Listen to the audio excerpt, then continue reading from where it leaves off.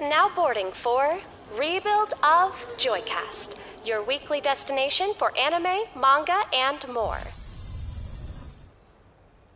Happy Golden Week, boys and girls. Yeah, there's some manga we still gotta talk about, but we're gonna chamber that for later because we have a special guest with us this week to kind of help bolster our week off from manga that comes next. We're here with our dearest, loveliest, sexiest boy, Freddie Heinz. You know him from My Hero Academia, Highway Blossoms, and the Fairy's Tales Audible series. Anything else I'm missing, Freddie?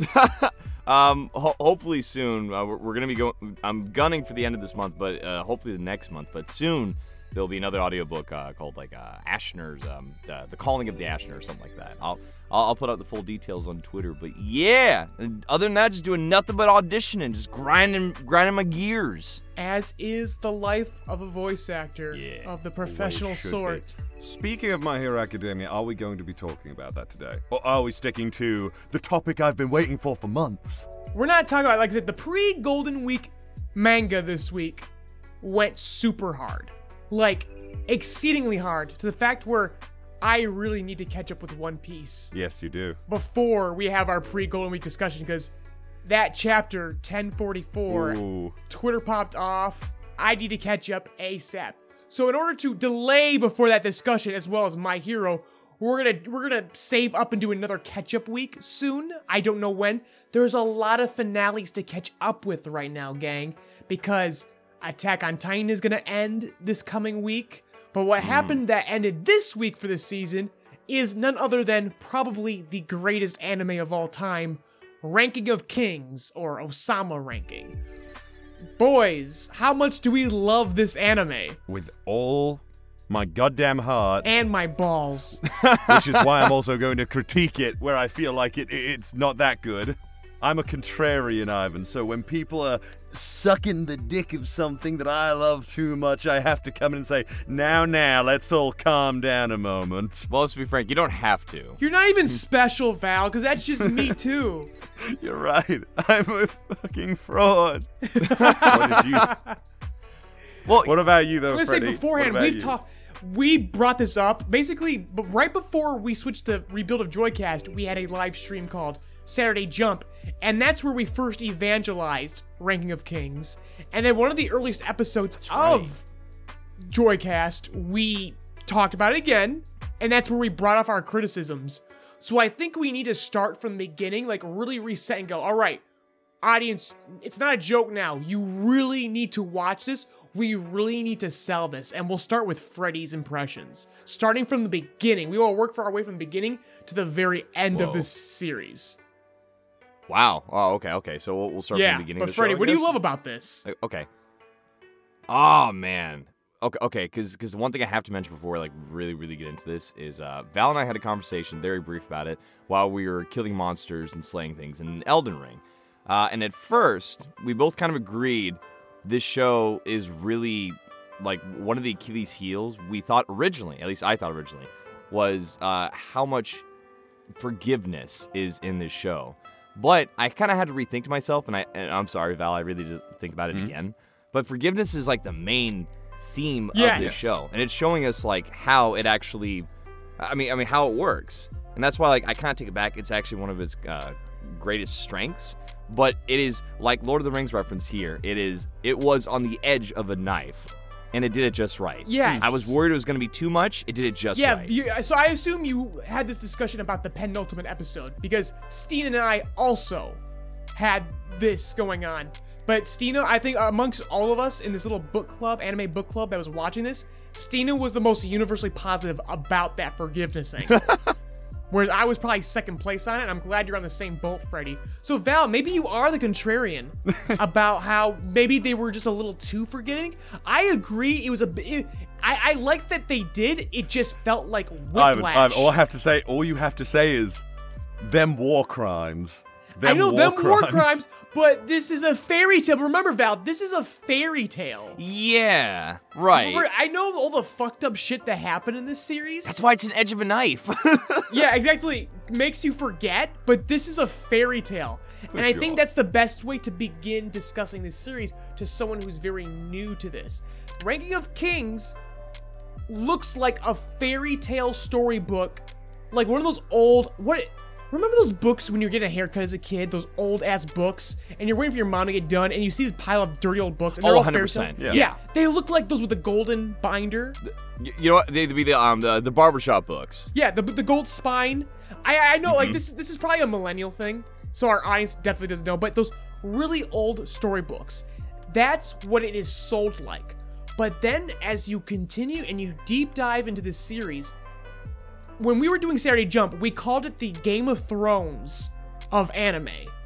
That is an insult to Ranking of Kings. It is even more dark and convoluted in a good way, though. Like, Game of Thrones couldn't stick the landing. Although it's a little whiplashy, Ranking of Kings sticks the landing and winks at the camera and goes, would you like me to do one more big trick before we go? I mean, this series has so much heart. So let's summarize. This is about a character named Boiji. He is born with a disability. He is deaf and mute. Wait, not mute. He can make noises. Boiji? Boiji. Boji. It should be Boji. Boji. They all say it different ways. Every character says it differently. There's Byoji, Byotsi, Boji. Like it's different every time. Crazy. I swear to God, they're never consistent how they say this name. I will interject, by the way, before we move on completely. One of the things I remember saying to you, Freddie, the other day was, it's almost Steven Universe-esque in its levels of forgiving an antagonist. But you're right. Yes, it does it better than Steven Universe did. Yes, it does far better. At the very least, Miranjo went to hell for like a solid 5 minutes before being forgiven. And they still ask her to pay for it too. We should wait on spoilers. Actually, that was one. Again, and it continues on that theme of the fairy tale. But yeah, please put a pin in that because that is very important. Yeah, it's gonna be good. We're starting from the beginning of the show. We swear. Yeah, Prince Boji. He is the prince of a very powerful king in a world where all the kings and all the kingdoms are ranked in a numeral system. This is important. This is done. I like how they explain this in the end because they don't explain immediately. And that's a running theme in this series. I think that's my biggest criticism of the series is that nothing is explained immediately on purpose. I mean, good. Like they're actively withdrawing information for you because if you knew it all the way, it wouldn't have the same stakes. That's my biggest criticism of the series. Otherwise, I basically love everything about this. But anyways, so all the kings are ranked. This is because it is for the good of the people. If the kings are competing with each other, because they're not just ranked on strength, also how they inspire the confidence of their subjects, how prosperous the kingdom is. So basically, if you don't have free healthcare in your kingdom, get fucked. Yeah. It's pretty brutal. Yeah. So yeah, you can imagine how much we're ranked. This is for the good of the people, but it's played up like a shonen. All right. These kings are fucking competitive with each other to the point where some kings get very underhanded, which just so happens to be Boji's father, who is a giant. Boji's this tiny little deaf-mute child, but his father is a giant, and he's hailed as the most powerful king. In terms, his strength stat is S. The rest of his stats are like B at best. What is he like ranked like number 9? No, he actually was ranked number 1. No, he wasn't. No, he wasn't. He was never ranked number 1. Or else he would have gone mad. He would have gotten the prize, probably, that they talk about, and gone mad. Yeah. But that is neither here or there. Which they never show. One thing they never show is the prize, and I'm so upset. No, I'm glad. You like the mystery. You know what? Yeah, I appreciate the subtext as well. Yeah. You want it. For the character what he was, that makes a lot more sense, and I feel better about it, because I was worried. I mean, I saw somewhere it said like he was number 1 at the time, but I'm glad that you think he's number. But basically, as this, because I said, this series slowly presents information. So in the first couple episodes, you assume he's the number 1, and then someone comes to evaluate and goes, "Yeah, you dropped to number 9," and he's like, "What the fuck?" And so he dropped to number 9. Yeah, he was like number 6 or 8 or something. I don't know. But then the audience goes, "Oh my god, this guy's only number 9." And then you start meeting the other guys up top, and it's so crazy.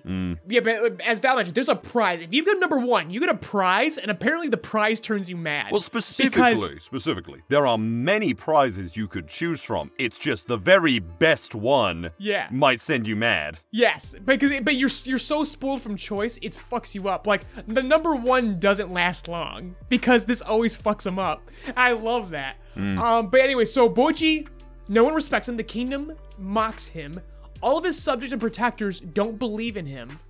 But Boji is one of the best protagonists. He's not better than... If you saw us for our Crunchyroll Anime Awards discussion, he's not better than Otakawa. But Boji's still a great protagonist. He's very positive. He brings out the best in people because he forgives them. He never holds things against people, because forgiveness, as Freddie said, is the central theme of the story, without them ever blatantly talking about forgiveness, which is brilliant. But yeah, so Boji meets this little shadow gremlin who is from the Shadow Clan. This is a clan of people that were genocided by members of Boji's kingdom. He's one of the last of his kind. He gets a backstory where it's absolutely tragic. But before then, he just, mocks Boji. He steals Boji's clothes. He goes, hey, come back here every day and give me your clothes because you're so weak and I'll beat you up. And Boji's just excited that someone's talking to him. So he keeps bringing clothes to him. And eventually, they just start forming a friendship because Boji's a loser. And this little shadow gremlin named Kage is also a loser. Yeah. And they're like, you and me, we're gonna rise to the ranks. We're gonna become the number 1 king, baby. And they start working towards that. It was a different kingdom, I believe, that genocided his people, actually. It was like a light kingdom or something like that. It looked similar. They all had the spears. It looked similar because they didn't... They had, a swamp bordering their kingdom. It was like the grassy fields that you see in Boss's kingdom, but no, it was a different place. It was a kingdom of light, if you remember. It was a whole brigade, literally that emphasized the symbolism of being the light, and they were killing every single member of the Shadows clan. Yeah. Okay, that makes sense. Okay. So they form a friendship. While this is going on, there is a conspiracy in the kingdom. So the king boss, Boji's father, is dying. And he dies. Boji should be the next king, but they instead give it to his stepbrother, Daida, or not stepbrother, half-brother.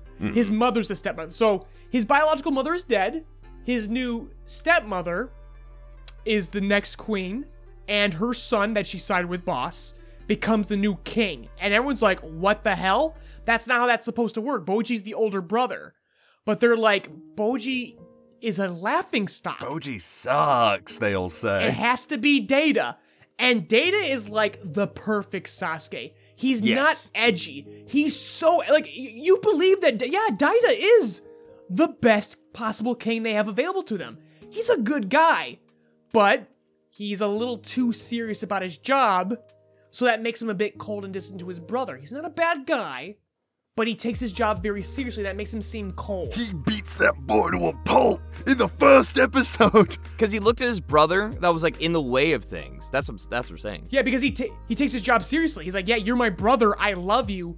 But I have to always operate at my 210% best. Right. Because that is what this kingdom deserves. Man could have bonked him on the head once and been done with it. He sent him to the goddamn ER. No, he wanted to send it a point. And they would have reduced his kingdom's ranking because of it. Because that's how serious this game is. And all of the subjects, everyone takes sides. Some people are on Boji's side. Some people are on Data's side. People switch sides in the middle of episodes. It is this constant cyclical wheel of loyalty, and it is insane. Every character gets a great moment. You will have a favorite amongst this cast. Yeah, everybody gets a spotlight. Character economy is key. Pretty sure me and Freddie are in a Bebin camp. No, me too. No, Bebin's the best. He looks like Dev Patel from The Green Knight. He's hot. Yeah, you mentioned that before. And he has snakes. He has snakes Snake that Man. he controls, and they all watch the kingdom. It's great. The only thing I have to disagree with, at first, is honestly, I felt like there was only a couple of people on Boji's side at first. It was everyone was going with Daida, even the people. Apeas claimed to be on Boji's side. No, he absolutely was. Even his heart. I feel like the entire time in the show, he absolutely was on Boji's side. He liked Miranjo more. We're getting to that. Yes. Miranjo is the villain, but we'll get to that. Yeah. But yeah, he basically between Miranjo and Boji, he would choose Miranjo first, but if it wasn't for her, he'd be on Boji's side. Who is Boji's sword trainer? His name eludes me. Oh shoot, that's His name eludes me because to me he's fucking traitor. Oh, yeah, no, yeah. Traitorous dog, we said it. He's the Yamcha of the group. Dimus. It starts with a D. I swear it does. Domus or Domas Yeah. or something. Dumbasses, I'll call him. yeah, he's. Oh, we keep forgetting he is like the fourth guy, like the sword, right? Because there's Yes. the shield, the spear, the sword, and then I don't know, the Yes. fists. Something. Yeah, the 4 weapons. The other guy's just the guy who gets beat up. He's the body. He's the human shield. Oh, he's amazing. He's Dorshe. amazing. But yeah, but Domus is also on Boji's side until Data starts giving him orders because again, I love Boji, but I have to answer to the king. So what happens is that Data becomes the king. They take him into this basement, this cryptic Eldritchian horror dungeon. Loved This it. is when the series starts getting fucked up. And they literally take the old King Boss's body, put it in a grinder and turn it into a smoothie, and they force feed it to Data. Yep, mixed with the what was it? The blood of a phoenix. Like I The love head of a phoenix. They chop a phoenix's head off and they mix it in the smoothie. I thought it was like a cockatiel or something like that. No, it was It just was straight a phoenix. mix of everything. The reason why like they did it like that. It was a chimera. It was a whole mix of it because like it was like a representation of like immortality and rebirth and all that. It was Yes. nuts. I loved it. I get, and we have to keep pushing this. Anime lacks good fantasy. We've said this about Yeah. isekai. Isekai has become a lazy excuse for fantasy. That's one of the reasons why Reign of Kings is so good, because it is a breath of fresh air to just get a good fantasy. And you get it here. And you not just like a fairy tale storybook kind of fantasy, but also a grimdark. This lines up with Berserk in sometimes. Sometimes you feel like this stands shoulder to shoulder with the Golden Age Berserk arc. I would recommend, actually, if you want a decent fantasy anime. It's a bit all over the place, but Records of Lodoss War is freaking Records cool. of Lodoss War. Yeah. We'll give it a shot. Yeah, I'll check it out. Very Dungeons and Dragons. Ooh, we should watch it Yeah, together so- later sometime. Maybe. Ooh, book club. Yeah. So basically, after Dida drinks the smoothie, King Boss takes over his body, and Dida's soul gets sent to this shadow dimension where he meets Miranjo. Miranjo is this mirror who's actually been tutoring Dida through his entire youth to make him the proper king. Dida has been groomed to be a new vessel for Boss. That's the reason why Boji gets cast aside. Everyone just saved Boji's ass. And that is sick. So you start reading, and that's when you get your first indication that this is gonna be cyclical about how they switch sides and allegiances. So now Dida is King Boss. May I interject a moment? Yes. I need to call you out on something, Ivan. I accuse you of being a Dida loyalist and spreading propaganda. You missed out the bit where before any of this happens, he orders, with manipulation from Miranjo, yes, you can argue that, he orders Boji to be die. fucking put down. Right. I thought that was after King Boss took him over. No, it No. was before Boss took him over. This is before, yeah. He did it because he literally was like, for the best of the kingdom, I have to have him out of the way. No opposition to my ruling. He ordered him to die. Exactly. Again, he takes the game seriously. And Boji, because Boji respects the game. Boji respects the game. Oh yeah, no, he does. Again, it's about forgiveness, and it's about the fact that they do this for the kingdom and for the people. And you gotta respect it. Oh yeah, for sure. But the bit where he like beats him up is before he's even king. Or Right. anything. This is what this is like first episode. Nothing's really on the table right now, and then the Well, he knows he's going for it though. Like Dida's ready to take that. Dida's crown. ready to kill this motherfucker for Dude, it. It's Yeah. like, So you know, anyways, don't make me regret me liking that penultimate episode. Well, wait. Did you catch yourself? Like, did you totally notice? Because when you mentioned earlier, they're like, oh, this boy died as the perfect Sasuke, and yet, quote unquote, he became a vessel for Boss. That means this was like the first like successful Orochimaru vessel takeover. There you go. You're right. Yeah, it really is. Ida, you're my little boss boy now. Yeah. But it's so because Miranjo is like the most on it of anyone. yeah.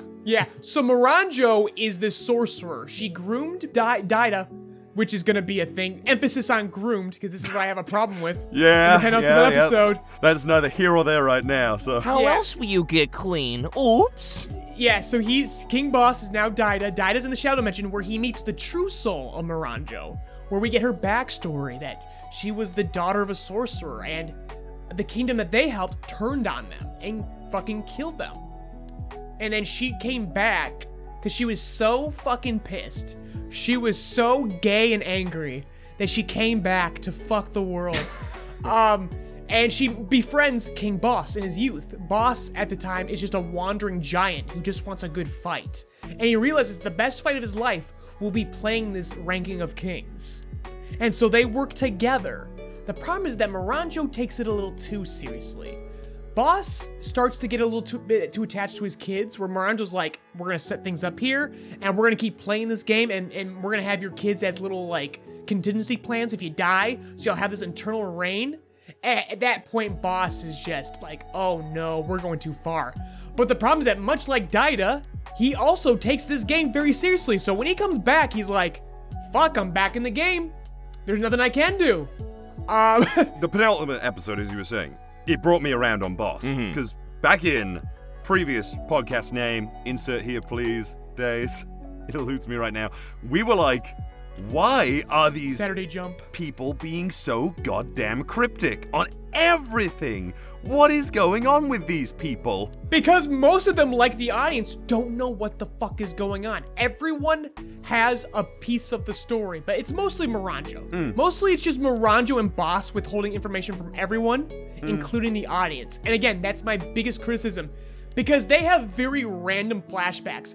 We definitely talked about this in an early episode of Rebuild a Joycast here, where I talk about the fact that sometimes too many flashbacks is a bad thing, where your story is no longer in the present, it's in the past.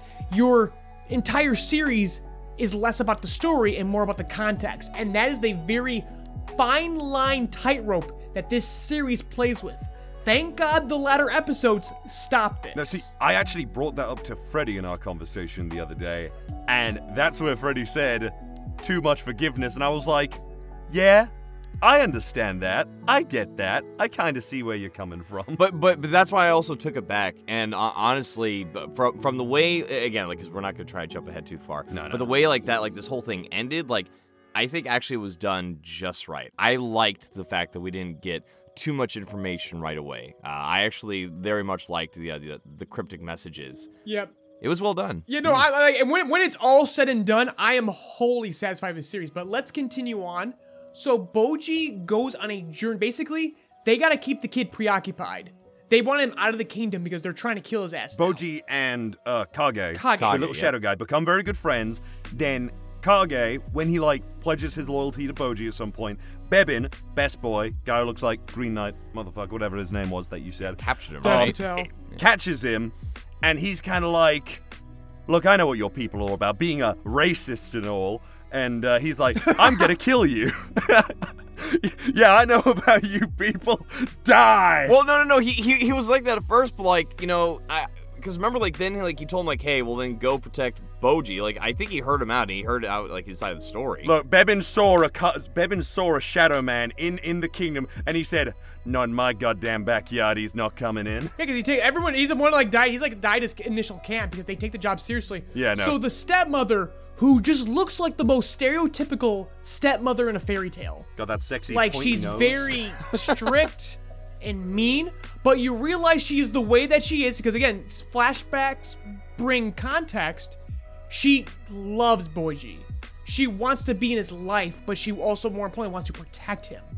So she sends him on a mission, just to get him out of the kingdom, so they don't try any funny business, but of course, the person that she sends, dumbass, to send him on this escort mission, he's the one who's tasked to kill him. So he does it. He pushes Boji in a pit, and Boji and Kage fall into hell, where they go to the underworld, where they meet one of the most powerful kings, who my mother says in the Japanese dub sounds like Homer Simpson. You can't forget about his other attendant, Hokuro.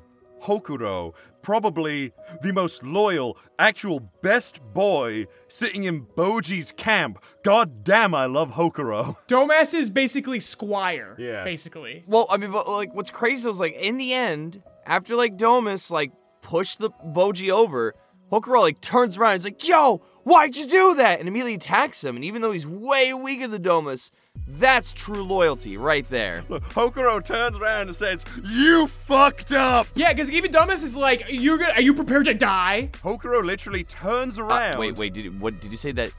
What? Did you say No, you died? Domas says, No. "Are you prepared to fucking die for this shit?" And he's like, "Yeah." Yeah, let's Yes. fucking go. And he goes. And Dumbass goes, "Fuck yeah, I want to die. I fucking hate myself. Let's go."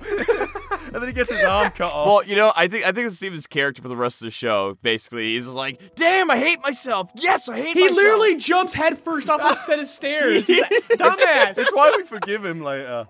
Some of us at least. I forgave him. Because just he's an the most idiot. of all the characters, he's the most repentant. Right. Can we just appreciate, like, the way his body language changes towards the end? How it's like, says something that upsets Boji. He's not even saying anything about Boji, he just says something that upsets Boji. And he's like, He's like, Yeah, hand he's over a face. completely different character by the end of the series. I love it. He Yeah. goes for like the grandest change. The transformations in general with this show is so good. I loved how they did with everybody. Again, good character economy. No one is the same after the series is over. Everyone changes. It's great.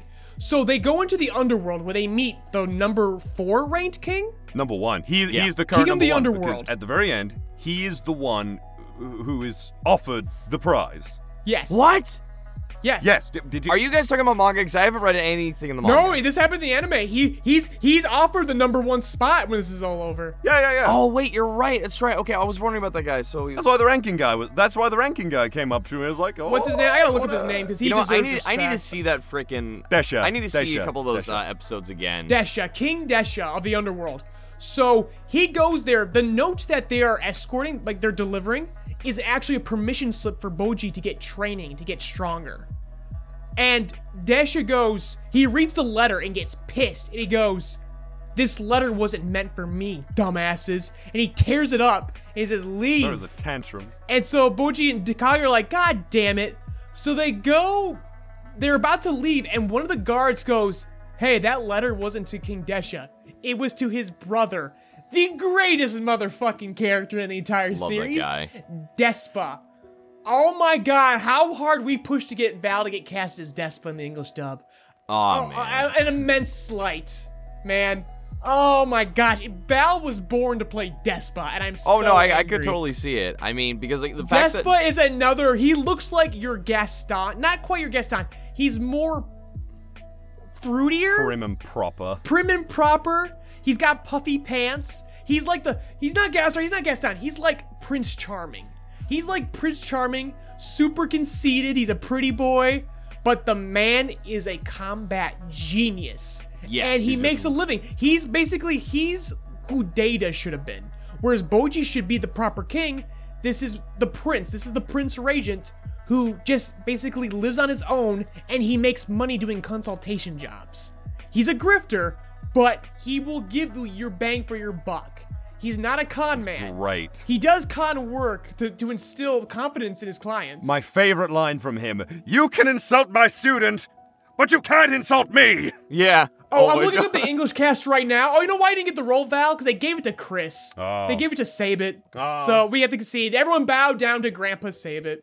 Anyways, I haven't. Have you guys watched the English No. dub yet? I watched half of it with regularly spoken about animator man Jax, and Jax? Okay. we were really enjoying it actually. Really? Is it good? I'm gonna rewatch it in English. It's a pretty good dub. It's a it's a good cast. a solid It's a dub. good cast, even though you're not in it. It's still a great cast. No, because I just wanted to like stay updated, so I've been like watching the sub. Because fucking Song Wan guy, that's the reason why I got ballsy enough to get you in there, because fucking Song Wan was in there. So like they definitely were higher in the internet funny man. But like, True. you know, with Despa though, like Despa's character, like how like he's driven by money, but it's not evil. Like that's amazing. You could do that. Yeah, I like that. He's just trying to make a That's living. Good, that's good motivation. It's good motivation. You want to make money. He's who Ochako should have been. He's got a very on-off, seemingly he's got a strained relationship with his brother where it's not like they don't talk or cooperate when need be, but they clearly have different goals where Desha is obviously more involved in, like, you know, running the kingdom, making sure everyone's happy. And he comes off as like this super evil dude, the king, and yet he is not conceited. He looks like a demon king in Japanese, like, trope style. He looks like the demon king, but he's a very good king. Yeah, all of his people are happy. He, like, toppled a tyrant, that tyrant being his father. Yeah, again, the number, as suspected, of the number 4 ranked kingdom. Well, he's number 1 now. Number 1! And that's why they get confused. Because they go to the town square and they find that his statue is beaten up and they go, but to be a number 4 king, people by default, people should, if you're in the top 10, your subjects should fucking love you. Why is his statue all beaten up? Why is the head removed? And they realize that Desha did it himself. You keep jumping back and forth. Was he number 4 at the beginning and then became number 1 at the end? Is that what happened? Yes. I will look this up. He was right number 4 to now. start, and then in the very end, he is met by the ranking committee, and they go, we're taking you to the treasure, you're number 1, and he's like, fuck yeah, I don't want it, but I'm kind of morbidly curious. Wait. Okay, specifically. He is the king of the underworld and was ranked the number 2 king in the world for many years until unforeseen circumstances caused him to be number 1 in the world. Oh, okay, he's so he was number 2. Okay, I'm sorry, Desha. We undersold him. He's the number 2 king. So again, going back to that point. We are not worthy. So the fact that his statue is all beaten up, and they're like, what the fuck is that about? You realize that Desha did himself, because Desha has got a little bit of body dysmorphia. Yeah. Poor guy. Hates his face. He's kind of like, because he's actually very self-conscious about his looks. And Despa's a pretty boy. And he's kind of jealous of his younger brother, who's the pretty man, and gets to be the swashbuckler and make money and just kind of live a pretty fair life. He has more freedom than the king, yeah. Yes, exactly. Again, it's a nice foil to Daida and Boiji's relationship, where it's like, being king isn't all it's cracked up to be, man. And I like this. But going back to Despa, so Despa agrees to teach Boiji for a price, which they pay because they're royals, they have the money. Yep. And so they do, and he teaches Boiji about how to split atoms.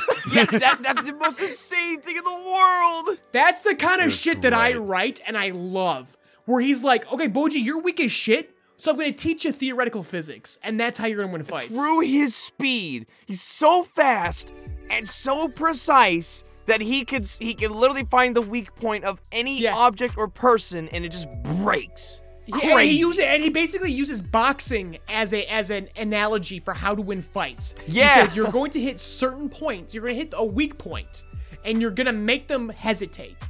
And it's those moments of hesitation, that is when you strike. I'm like, oh my god, Despa is the coolest. This is why Domus, like, really made me angry, like, back at the beginning. He was like, Boiji, that is not swordsmanship of the king. Like, I guess we could all agree that, like, you know what? You're a piss boy, Domus. You're just a big old piss boy. Yeah, that's why we hate him, because Domus is like heralded as like one of the greatest sword fighters of the kingdom.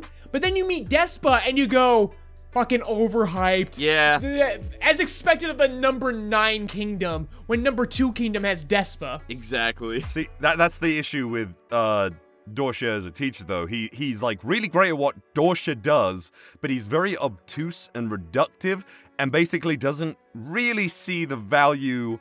When someone is under him, he doesn't see the value in their skill set versus his skill set, evidently. Right. Exactly. If they can't do what he does, they might be good at something else. Like, Boiji literally shows off. He's super quick. He can dodge, like, anything you throw at him.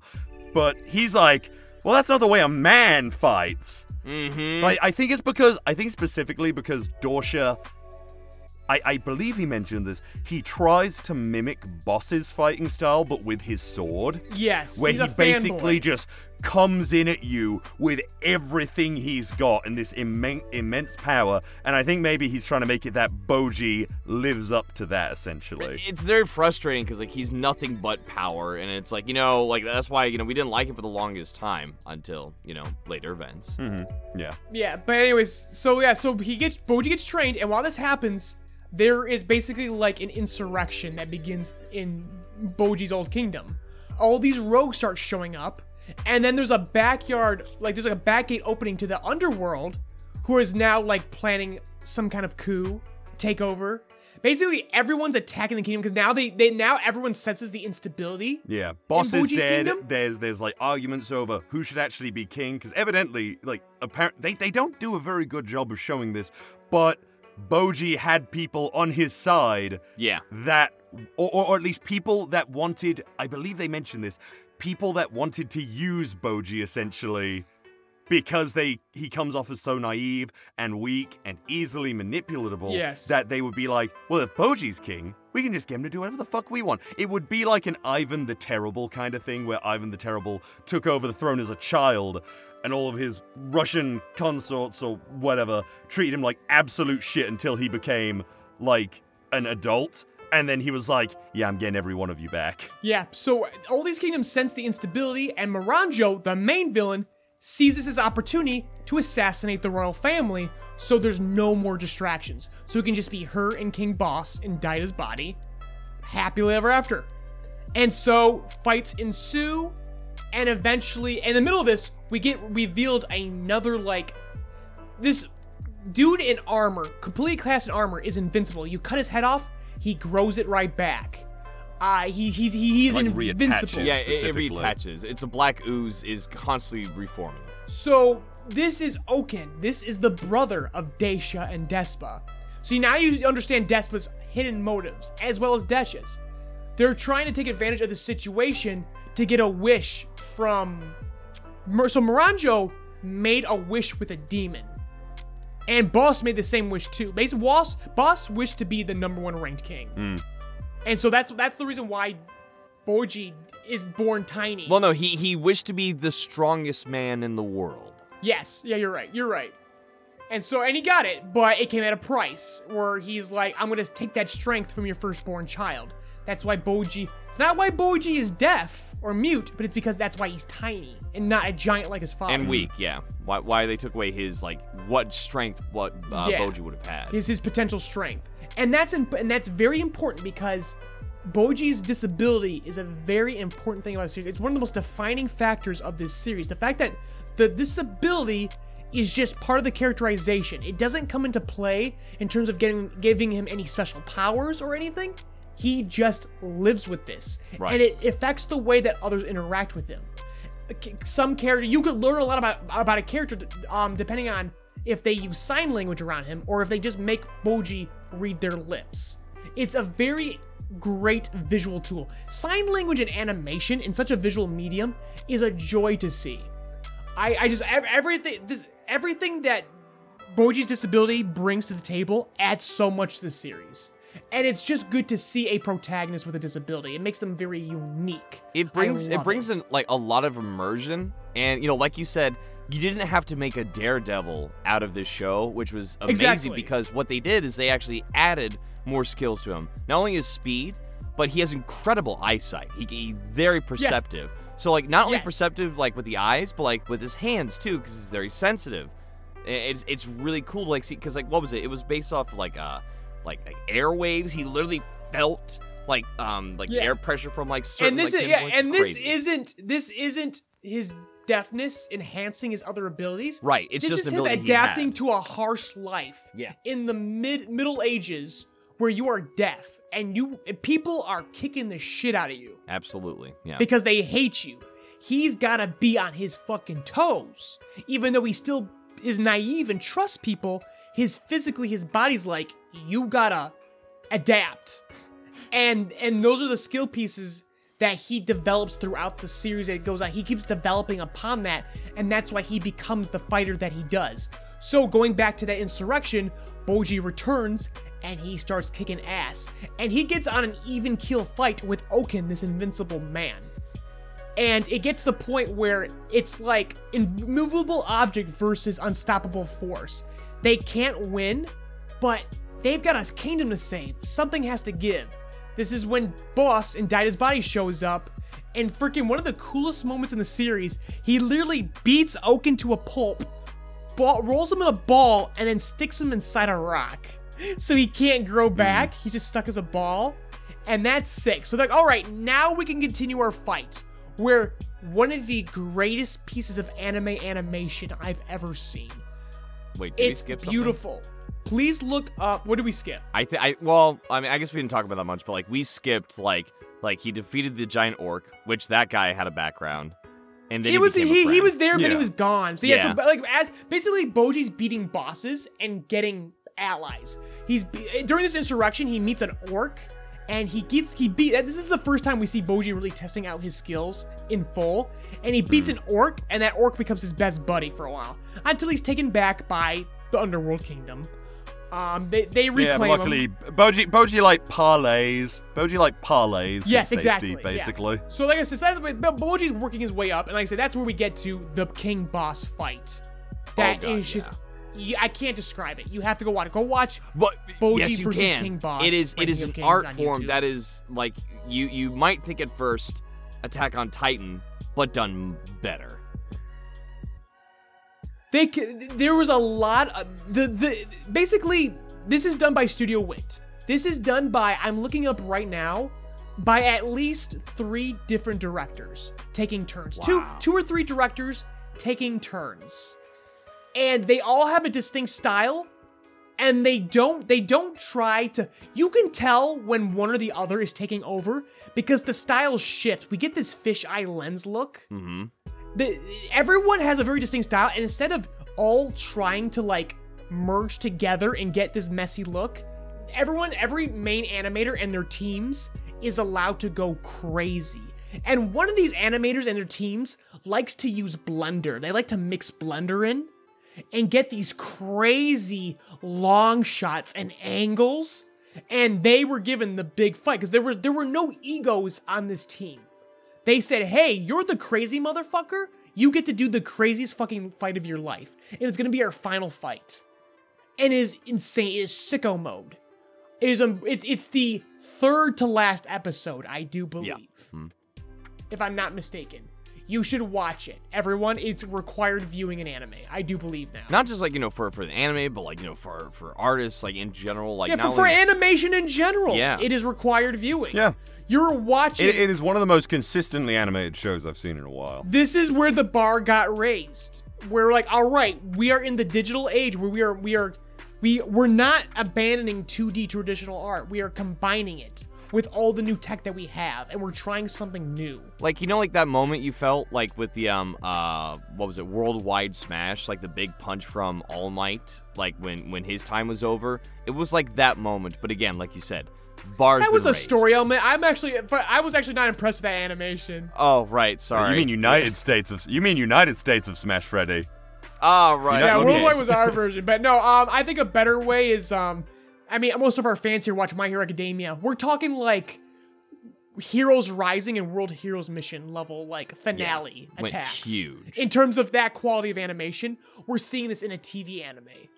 It is incredible. I don't feel like the bar was necessarily raised for animation, but I feel like they just met a very, slightly above a standard, because lots of anime have that dip in quality that is majorly noticeable, and there was only one episode where I felt like some of the directing was a little bit off, and I saw other people agree on that. I want to say it was about episode 16 or so. It was when they were all in the dungeon. Yeah, no, everyone knows it, because because this is when Stina was visiting, and we were watching. This is the one where my mom said, that sounds like Homer Simpson. Yes, that was an episode because all they were doing is standing and talking, and which I always know is this is like, it's almost like a moment in a video game where you're about to hit the boss, and also all the healing items are there. Right, so it was like the preparation. Like, you know they're saving their energy, they're saving their time, their budget, their strength, because they're about to go nuts. Yeah. And that's the kind of moment. I don't think that was a dip in quality. I think that was restraint. Yeah. No, like I said, I didn't think it was bad. I just felt like the direction was different. It was like slower. Because it was. Yeah, because it was. But yeah, so we get that grand finale, and so then we get more context. We learn about Miranjo's past, and that's where we get to what we were talking about, the forgiveness. So Bose finally concedes his body back to his son, Daida. His soul goes away, and Miranjo, the mirror that Miranjo's soul's in, they break the mirror. So both their souls go to the great beyond. But then a giant demon shows up and eats Miranjo's soul. And Boss, absolute heartbreaking. He's like, oh my god. Literally the last thing Boss sees with his mortal soul is the love of his life get fucking eaten by a demon. Mm-hmm. And it's fucking metal as fuck. It was terrifying. I wouldn't call Moranjo the love of his life. I think he genuinely loved his giant wife. I think he loved his giant Loved them wife. both. I think he loved the queen, the step queen. I think he loved Yeah. everyone. He clearly regretted what he did. He said, I was pursuing strength. And there was a time during one of those flashbacks where he goes, you know what? Things were chaotic when I was pursuing strength. I just like spending time with the people I love. I want to sit back on that fucking beach again, Moranjo. How about you? Because that fucking sucked. And it's like, okay, I'm gonna take you to the demon now. Let's get you buffed up. And then he's like, gets what he wants. And he's like, this is meaningless. This strength is fucking meaningless. So he moves on. Moranjo is eaten by the demon, and then Daida proceeds to rescue Moranjo. Boji and Daida rescue Moranjo from the demon. And this is where the whiplash happens, where Daida then suddenly goes, because that's this 12-year-old boy. Yeah, which we're missing. When Daida is in with the true Moranjo soul in the mirror realm, in the darkness, he learns a lot. So in this darkness, Daida can't see anything, and this is why he learns to see things through. Even though Boji's deaf, Daida has to move with a disability. He can't see. He is blind. And he has to learn to adapt to that. And he goes, this is kind of like how my brother has to deal with the world. Or that old man I mocked that one time, and then Bevin was like, fuck you, learn. Yeah, and this is how Daida learns that as much as he's committing to his cause, he does have to show restraint. He does need, before anything else, show compassion. So that's what makes the forgiveness angle work, because then he rescues Moranjo and goes, Moranjo, I know you're a fucking war criminal, but I know you were just doing this because you were in love. And this is where things get weird. I have fallen in love with you. Yeah, I was And wondering he turns about to that, the step queen and goes, Mother, do not arrest this woman. She is my wife. It was crazy. Like, what is the age difference? It was Does crazy, anyone but know? again, as fucked up as this series is, it is a fairy tale story. This is no different than anything you would see in a classical Disney movie. Yep. Except he has a greater relationship because he spent time with Moranjo. He definitely has fallen in love with her. I swear to God, I might be wrong, but I swear to God, somewhere in his wish they aged Moranjo down or something. She seemed way shorter than in any other version that we'd seen her in. Right, and she did look younger, so like, did she go back? We can't get around the fact that she groomed Daida. Yeah. And now Daida's married. But it's not that Moranjo's not... Stockholm Syndrome, no! No. It's like that American Dad episode where it's like, look, I have something to confess. He didn't molest me. I came onto him. I don't know why I wanted him. I just wanted him. She's like, I don't deserve that. I really should be in prison and stuff. And then Bebin's like, no. Become the queen. Become Daida's wife. And tell this story. Make sure that no one repeats your mistake. Mm-hmm. And I'm like, fuck yes. Yeah, she like vows to make everyone's life better. Your story should improve other people's lives. To show that you can take dedication and love too far. Her story wraps up so well everyone else's because these are stories about compassion and love and dedication and duty, and they all just come together so well. That's why I can forgive this rapid forgiveness cycle. So that's what happens. But Daida concedes the crown back to Boji. He goes, you know what? You should be the king. You're the one that brought us all together. So Boji becomes the king. And Kage, his loyal sidekick, the Shadow Clan dude's You like, barely mentioned. well, I know, which is bad. Wait, no, hold on. I don't want you to forget this. Because he's just a earlier? fervent supporter. That's all there really is to say about it. No, he's more than the fervent supporter. I don't want to spoil it, because we should leave something up to mystery for the audience. No, I know, but there's one thing I didn't want you to forget, because like earlier you were talking about how like, Boji had to be on his toes, because he had to like dodge everybody, right? If you remember, when he was being tossed in the air, he kept dodging everybody because I think he was still in that mental state where he's like, oh my god, why are people leaping towards me? I don't understand. Yeah, so when they hail him the new king... And then Kage takes him by the hand. He's like, Boji, you don't have to dodge people anymore. Exactly. And his mother looks at him and she sees radiating off of this tiny, dark thing. Because she also felt guilt because she was like, I took away his confidence. And then Kage's like, well, I'll give it back. Yeah. I didn't want you to miss that important scene. Yeah, and she respects Kage for this, but Kage, on his own, goes, well, I just raised a king. Off to my next adventure. Why would a Shadow Clan gremlin piece of shit like me have any place here? I've done my job, I'm going. And so he leaves, and Boji's the king for a little bit, but his heart is not into it. And the queen notices, and she goes, find the place where you shine brightest and never leave. And I think that place was with Kage. Damn Of course right. And was, Boji's yeah. like, and Boji goes, fuck yeah. He leaves. Him and Kage are now a two-man team. They're going to go found their own kingdom. Yes. While Daida takes over the old kingdom. And that's the end. And what a perfect ending. It was so goddamn joyous. I don't know if it's gonna actually end though. If it does end, that is a perfect ending. If we only get this one season, that's fine. I want a season 2 though. I want more. I want to read the manga. Where did the manga go after this? So here's the thing. I did actually look this up because I really wanted another season. But so they said like they used every single volume they had out there to make this anime.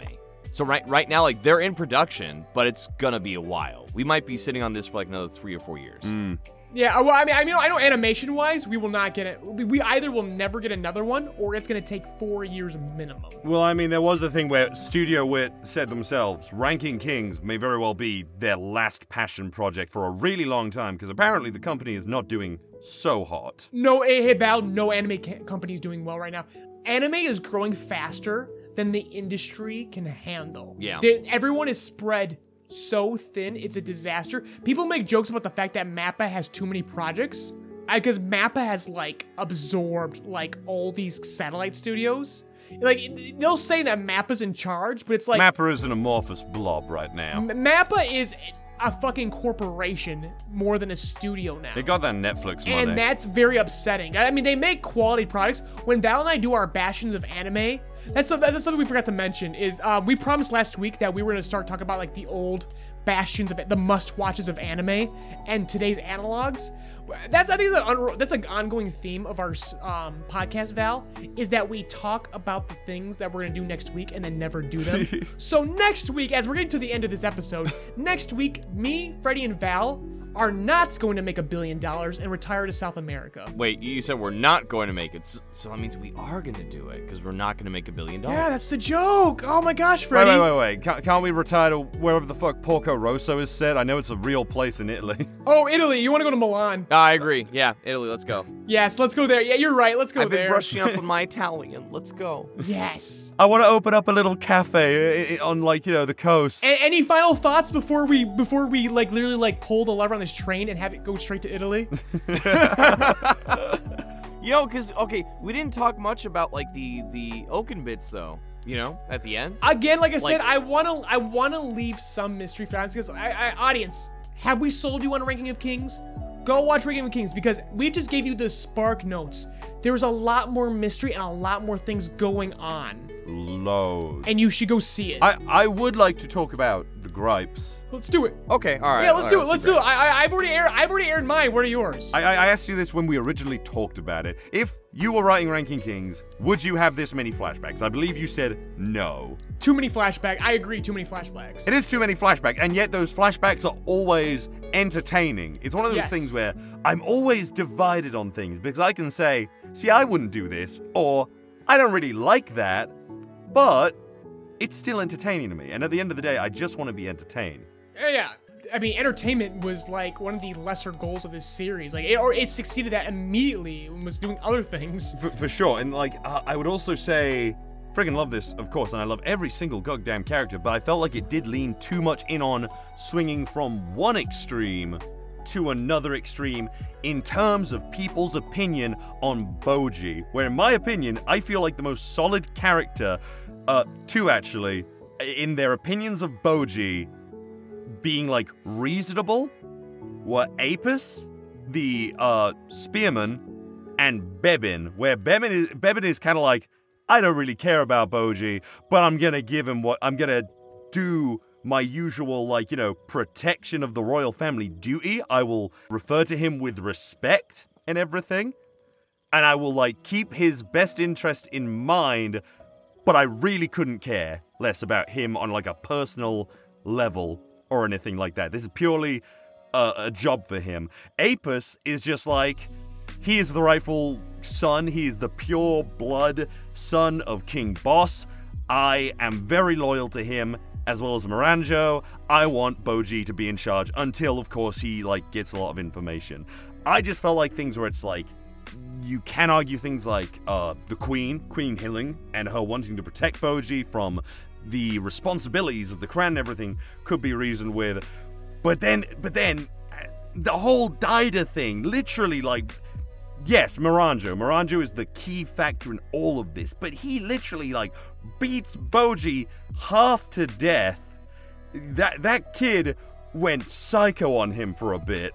I know, but here's the thing about all these characters, all this criticism you have, I argue is what makes it so entertaining, because in writing, for sure it does. I believe that conflict, exaggeration, hyperbole, and conflict help make a very entertaining story. Definitely. And this has that in spades. Also, how else are these characters going to grow? There's no other way for them to grow otherwise. Where's their starting point? It has to be from somewhere. That was all of their starting points. From one extreme to the next. It is more the implication of these characters commit these actions, and then they think on all of these amazing, fantastical things that they know about Boji, that they feel for Boji, but it's like, if you cared about him to this extent, and once again, you could say, yes, exaggeration, entertainment, swinging from both sides, it's a roller coaster ride of emotions, and that is what this is. It's a very emotional series. But I can't help but be like, come on, there's gotta be a middle ground somewhere. I still love it to death. I think it's the best thing that's come out in a very long time, but I just can't help but be like, maybe in my ways of my own ways of writing things, I'm like, come on, what the fuck? You had that kind of experience with him and you lay him up in bed for god damn, you cold motherfucker, Daida. It's like the Bakugo thing, Ivan. You know how I'm still Bakugo told him to kill himself, he sure jump did, out the and look where he window is and now. shit. That's growth. Look where he is. I forgave him, yeah, but it took me a long time. I just think on that, I'm like, man, why does he hate him so much? Because he's very insecure. And as you see Bakugo as a character, and you see this hero society as it plays out, it makes perfect sense. No, I'm fine with Bakugo now. I think Bakugo is Yeah, no, but I'm saying, but that behavior he has, it makes perfect sense when you finally get the context of this society. Yeah, no, and dipping into He's My pushed Hero harder Academia than for a most to be minute, the best. That apology from Bakugo is very strong because of the setting that they're in. He does it in front of everyone, for everyone to see, humbling himself and really more extremes and more really hyperbole. letting himself open up and be vulnerable for a minute. It's really good, and I like Daida's bit and everything at the very end too, his apology, his acknowledgement.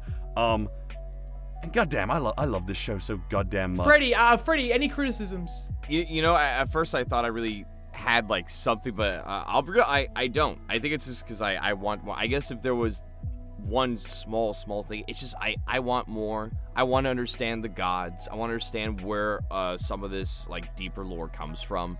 But obviously that's You're right. They still left a lot on the table. Yes, that's still for another day, because it was. But still, it was because without spoilers, I guess it's so intense. This little tidbit of information they throw at you for one episode, and then it's just gone. And they're just it's ooh, here's a little tease. But that's for obviously for another time. But also. Well, no, they talk about the gods. They talk about the gods. Basically, they do, but there's still a lot left. There's a lot of lore left on the table. Yeah, there's so much more. Okay, there's a lot we could know about. There's a lot we could know about them, but there's a strong implication that basically kings like Despa or Desha and Boss rose up and basically took these guys out. Boss, when he got the power from the demon, This is why I was avoiding spoilers. But it's fine. No, that's worth mentioning. Yeah, it's worth mentioning. The gods are basically either still around and just hobbled. Basically, Kind of licking their wounds, right? Basically, at the current time, the gods are licking their wounds. Humanity has risen up. We're starting to see humanity begin to modernize. We're at the cusp of that. Yes. See, I don't want them to keep on explaining that stuff or anything like that. I think they got it perfectly. Where if you really pay attention to little bits and here and there, you get a really good sense of the world. Yeah, basically what came before was the ancient times, and now we are just hitting the Middle Ages. That's what I'm saying. There's probably next season where you do actually see them fight. But like also like to quickly answer like what you were talking about before, Val, because like I feel like with these characters and like the strange coldness that they have, it's because like it creates such a deeper sense of understand for the characters. No, yeah, as Ivan said, yeah, I understand that. There's just a point where I'm like, on a realistic level, that's I'm the thing. like, It feels more realistic this way. It honestly does. I would never do that to you, Freddie, because I wanted to protect you. I wouldn't beat you half to death. I know. Because Val, because you're a real life person. That's a cartoon character. But there are people who feel like this. Freddie, I wouldn't bonk you on the head and make funny lump that plays xylophone on it. No, but Holmes is like, I wouldn't blow people... my hand up and make a big giant inflatable fist and punch Freddie. I would do that. No, but all I'm saying... I couldn't do it, because I couldn't do it physically. It's impossible. You know what? We're not cartoons. Ivan, we love Freddie so much. Let's throw him on the fucking train tracks right now. Let's do it. Get here, Freddie. Come on. Get here. Why did I sign up for this? It's the trolley experiment. Yeah. Okay, on 3, Ivan. On 3, Ivan, and then we cut it. And we'll leave everyone wondering, Okay. Did he die? Did he survive? Suspense. You'll find out. I'm putting in my cape and my mustache. Heave, ho, heave, ho, heave, ho! The audience will never know my full thoughts. Mind the gap as you exit our podcast safely. Rebuild of Joycast is hosted by Ivan Leroy and Valentine Stokes. Leroy's written and directed works can be found on the Joyride Entertainment YouTube channel and the soon-to-be-released original web manga, Paramedic. Val's dulcet tones can be heard in many of your favorite anime and web series, such as Ruby, Death Battle, Tribe 9, Lackadaisy Cats, and more. This episode's guest was voice actor Freddie Heinz, who you can hear in My Hero Academia, visual novel Highway Blossoms, and the Fairy's Tale audiobook series. This episode was edited by Stina Carey, with YouTube version edited by Cody Rock. Music provided by Lo-Fi Geek. Intro and outro narration by Stina Carey. Outro music composed by Michael Pejovich. Logo and visuals designed by Ivan Leroy. Rebuild of Joycast is produced by Joyride Entertainment and Rock Voice Productions, LLC, and made possible thanks to Patreon donations from generous listeners like you. This month's highest-tiered Patreon producers are Mr. Host, Austin, Jairo Medina, and Gooner Bear.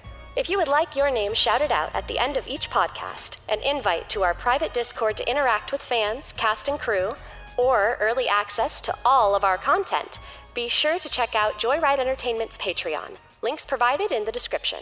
Thank you for keeping Joyride's engine burning.